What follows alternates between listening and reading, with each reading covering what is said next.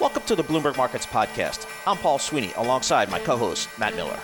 Every business day, we bring you interviews from CEOs, market pros, and Bloomberg experts, along with essential market-moving news.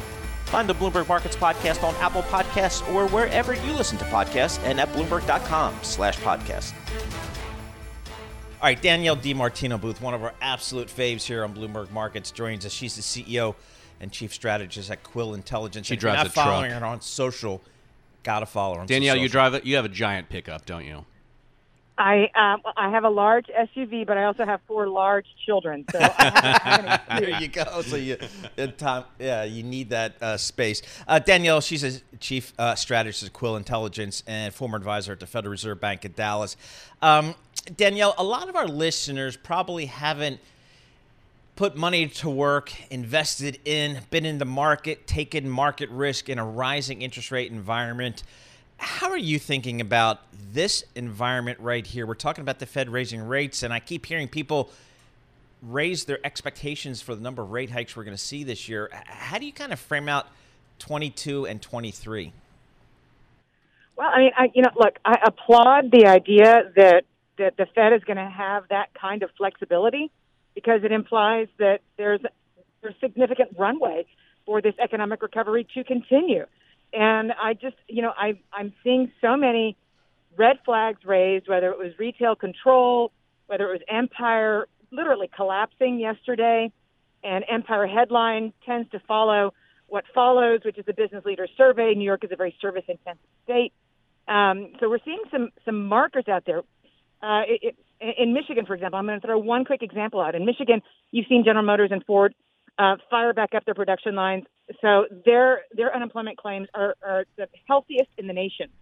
If you take Michigan out of the top 10 most manufacturing-intensive states, we've seen initial jobless claims weaken for 5 weeks running now. And that flags to me, along with the Empire, that we're heading into an industrial recession, and pretty quickly. So my concern is that the global economy and the U.S. economy are slowing fairly quickly because we've been in this compressed economic cycle. That's interesting. We don't see it coming through in financial conditions yet, at least No. as measured by FCON on the Bloomberg terminal. You can type FCON go for the financial conditions. But Goldman Another Sachs, function of the day. All the big banks also have their own FCON indexes, Danielle. Why do you think that is? Why do you think this hawkish pivot, the tightening that we're seeing, not just from the Fed, but globally from central banks, hasn't fed through into financial conditions? Well, I mean, look, we didn't increase the taper, and my good friend Dr. Lacey Hunt says that there is a 3 times multiplier that you can apply to liquidity being reduced, the same way you would apply to liquidity being increased, but we haven't seen this. But for 2 weeks into January, with the taper increase to $45 billion from the prior $15 billion. We've got another $30 billion coming on February the 1st.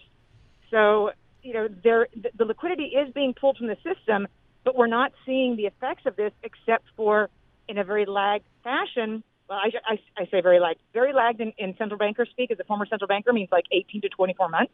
Right. But again, we're seeing a very compressed cycle. I'll be paying attention to the Philadelphia Fed and the other surveys that come out in the days to come, because everything that we're seeing right now suggests that we're going to get a disappointment when we see the ISM. That's when I think you'll see Wall Street pay better attention. Well, when you say that we're headed for an industrial recession, when are we going to see? Is that what we see coming through in the ISM? Where are you going to see that first?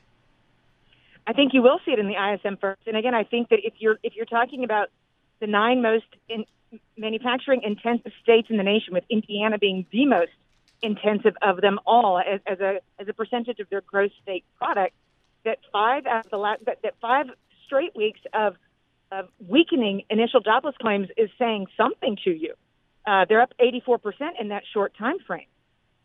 Danielle, I just can't understand that. Why, Indiana, when you say Indiana, I think of electric cars, because Rivian produces there. I think the town's called Normal, Indiana. Normal, Indiana. Okay. And they must be working triple shifts. I mean, isn't everyone buying as much stuff as they can get? Aren't we ordering all of it? I don't think we're ordering as much as we think we're ordering. If you think about car sales in America, in the aggregate, again, electric vehicles are a really hot spot right now, and there's absolutely no denying that. but when you think that car sales holistically peaked in April of 2021, that's not like the beginning of a small trend. And there's more of a supply chain disruption in that length of a narrative. And we know that many companies have gone from just-in-time inventory replenishment to just-in-case. So, and we're starting to see evidence in the inventory data as well that firms' inventories, the need for them to be. So in some cases, you might be talking about a component, that being the semiconductor. All right, Danielle, I love having you on our show because oftentimes I hear from you first on new topics like an industrial recession. Had not heard that at all. We need to do a whole show with her. Danielle, next time you're in New York, please come in the studio. Yeah, let's do that. Absolutely. Danielle DiMartino Booth, CEO and Chief Strategist at Quill Intelligence. I'm telling you, folks, it's some of the smartest economic analysis out there from my perspective. She is so data intensive. Great follow on social media as well because she shares her thoughts on social as well. All right, let's bring in David Dietz. Let's get professional again. David Dietz, Managing Principal, Senior Portfolio Strategist at Gladstone Bank. David, what do we do here? I mean, I've got a rising interest rate environment for the remainder of the year going into next year. It's been a while since I've had to deal with that. What are you telling your clients in terms of asset allocation for the next year or two? Well, certainly you want to make sure that your long-term asset allocation is adhered to, because the problem here, Matt, is that stocks do not necessarily benefit from rising interest rates. Obviously, it reduces the present value of all those future earnings, but bonds don't look so good either. As yields go up, then bond prices go down. We saw a negative return on the major bond index last year, and it started out that way this year. So I think this year you continue to be fully committed to stocks, but you do want to pick your spots because I think you're going to see different winners this year than perhaps you've seen during the pandemic. What about we were talking with Kriti Gupta earlier, a cross-assets reporter, and she said one way a lot of people are hedging inflation is just by buying the things that inflate, i.e. the commodities themselves. Well, certainly stay diversified, but we have seen, of course, commodities and energy prices particularly skyrocket since the depths of the pandemic. Energy prices have gone up every day this year. Certainly there's geopolitical developments on the horizon. You've got a pipeline explosion between Turkey and Iraq, and then you've got the United States says that Russia may imminently invade Ukraine. All those things could drive energy prices higher. Plus, of course, the more overriding factor is we are ultimately, I think, going to get out of this pandemic, and that's going to drive demand for energy. So that's interesting, David. On the energy front, I'm looking at WTI crude here, up another 1.4%, just under $87 per barrel. The energy stocks, they were so out of favor for both cyclical and secular reasons, but they've had a nice run. Do I take my profits here, or do I have more room to go? So I definitely agree with you that they seem overbought here. And certainly, some analysts are coming out now and saying, hey, this business that they're going to hold back on further development because of pressure from green forces and because they just want to return capital to shareholders. Not necessarily. We're seeing, junk-rated energy companies being able to tap the borrowing windows very easily. We're seeing rig count surge at the same pace as it did back in the last time this happened, 2016, 2017. Nevertheless, I do think that that there is more discipline on the part of these energy companies. They want to return money to shareholders. Basically, shareholders need a return. It's been so long that they've been down in the cellar that I think we've got more room to go, and I think that should be part of a well-diversified portfolio. When do you think the tightening environment, and to be fair, we've had basically jawboning thus far, right? But if the Fed is going to tighten and by raising rates some people are saying, Anna Wong from Bloomberg Intelligence now 5 times this year as they run off the balance sheet. When does that hit the real economy, David? Well, historically, it takes 12 to 24 months, and historically, stocks have continued to do well until about the third rate hike, if in fact we get there. You know, there's 3 steps and a stumble is a famous Wall Street solve from back in the 70s and 80s. So I think it's going to take a while. One reason we are optimistic here, of course, is there's tremendous political pressure to keep this economy going, for those in power to stay in power. And of course, there's tremendous political pressure to make sure that everyone stays fully employed here. So I think that although there's a lot of jawboning, as you pointed out, if they see any real effect on the economy, and it's difficult because all this stuff works with a lag, it takes a while, I think you're going to be quick to recalibrate exactly what they need to do. That's interesting. That's in Mohamed El-Erian's op-ed that came out overnight. He essentially said that's one of the main reasons that the market and financial conditions haven't tightened along with the Fed's hawkish pivot is that a lot of people don't believe the central banks will even do it, or that if they do, that they'll follow through and go the whole way. Really? Yeah. I mean, the communication's been so clear, it seems like. The messaging has been so clear. Well, the transitory messaging was super clear last year. That's true. Yeah, good point. All right, David Dietz, Managing Principal and Senior Portfolio Strategist for Gladstone Bank, joining us there, giving us his thoughts on these markets and inflation outlook and risk assets. Let's get right to R.J. Gallo, Senior Portfolio Manager at Federated Hermes. He's a former financial analyst with the Federal Reserve Bank of New York. And R.J., I guess I want to start with the Federal Reserve. Is my Federal Reserve behind the curve here? Yes.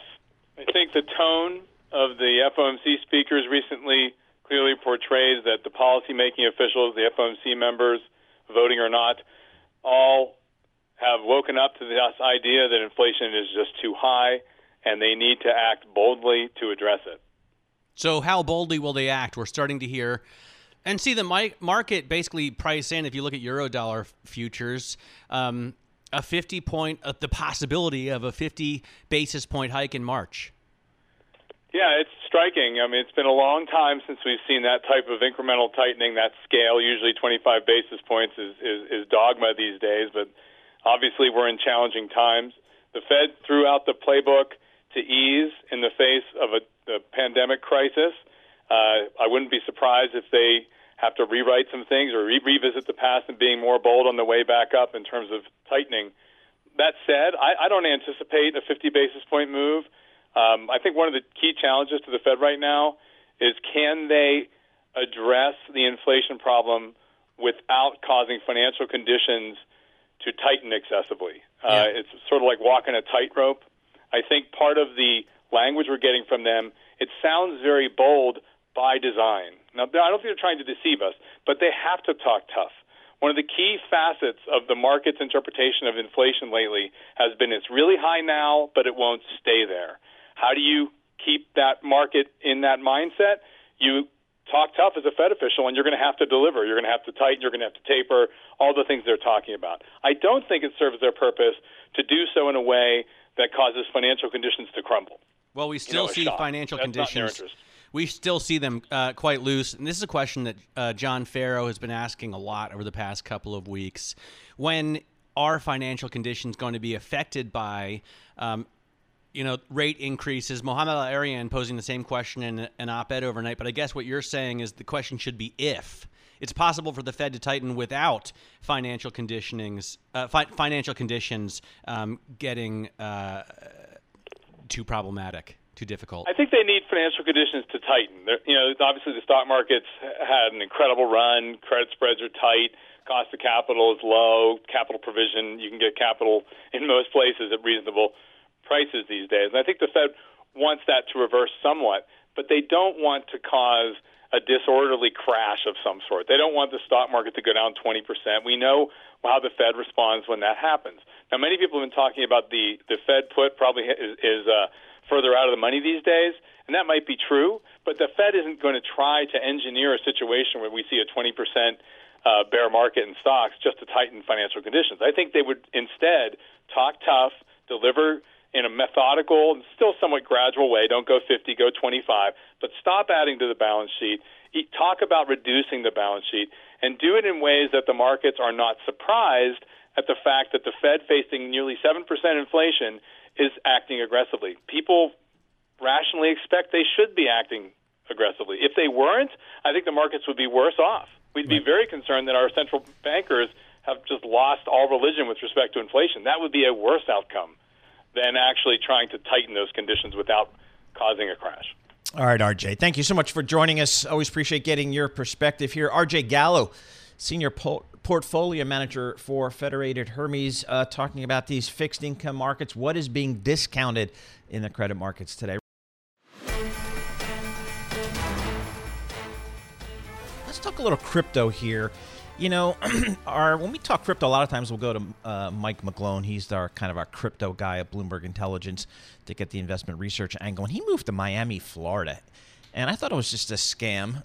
Everybody else moving to Miami, getting out of New York, selling their New York property and going down there. But he tells me Miami is becoming a crypto hub. And I'm like, wait a minute, New York is the financial hub. What's going on here? So let's bring in somebody who kind of does this stuff for a living, Alex Lamberg, CEO of Nimbus.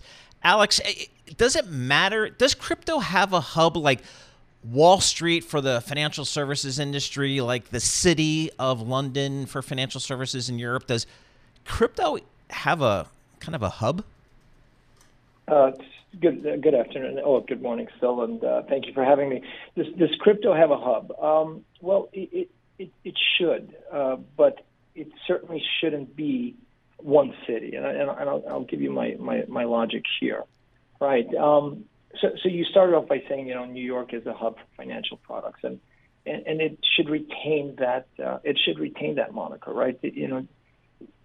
No matter what we do as far as which industries we go into, we always want to find a standard, right? And a gold standard or some form of guidance or some kind of a standard. And you have to understand that blockchain will cater to a whole slew of products, a whole slew of innovation, from finance to social to medical to everything else, right?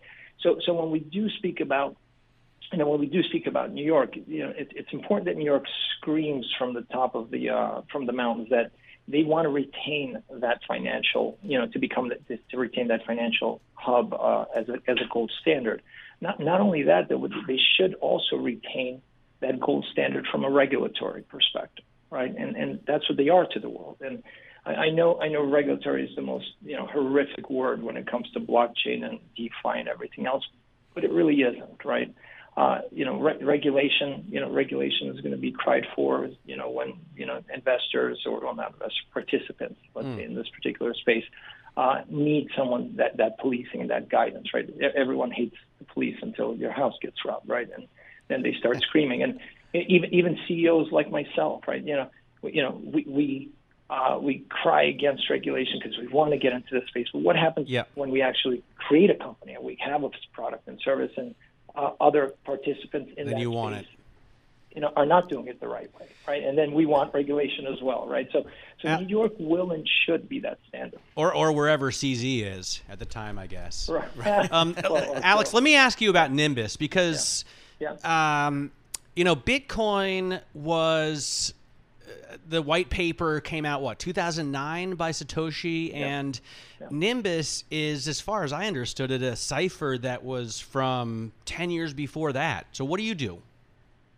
So Nimbus is a traditional DeFi company. Well, DeFi, the way DeFi is being used today, right? It's we have a slew of products, a slew of apps, but primarily we're focused on lending, liquidity providing peer-to-peer.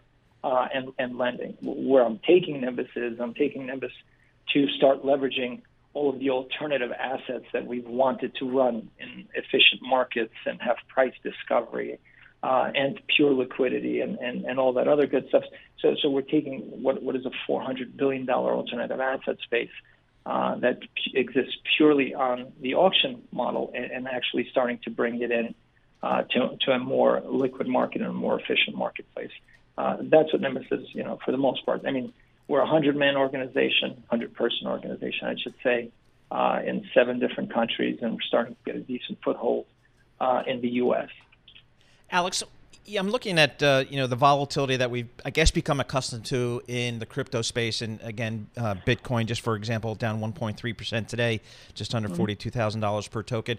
What's your outlook for crypto this year and beyond? Because we're going to be in an inflation. We are in an inflationary period. We're in a period where interest rates will be rising. How do you think the crypto asset class performs in that environment? I think that I full-heartedly believe that the crypto asset class is going to do extraordinarily well for basically what you just said, right? Inflationary periods. What's going to happen with the interest rates and a whole slew of other factors that crypto really should live outside of right now, because so much of that is either pegged or has a tie into the traditional markets. I believe that those things are going to start, instead of converging, they're going to start to try to, dislocate from each other. When that happens, they'll start trading on their own basis. What is the utility of that coin, et cetera, et cetera. And the fact that you can't just keep printing those things and like you can with the U.S. dollar or other fiat currencies. The world will start getting that understanding. The other thing is going to start driving the volatility down is keep in mind that the crypto space is infinitesimally tiny. I mean, Amazon has a bigger market cap than the whole crypto space combined. And as regulators start to get on the ball and start working with companies like Nimbus and others, and actually start to police and help the space more than hurt it for now. You're going to see that value and the volatility just start to drive itself down. Alex, thanks so much for joining us. Alex Lamberg there is the CEO of Nimbus talking to us about crypto. Thanks for listening to the Bloomberg Markets Podcast. You can subscribe and listen to interviews at Apple Podcasts or whatever podcast platform you prefer. I'm Matt Miller. I'm on Twitter at MattMiller1973. And I'm Paul Sweeney. I'm on Twitter at PT Sweeney. Before the podcast, you can always catch us worldwide at Bloomberg Radio.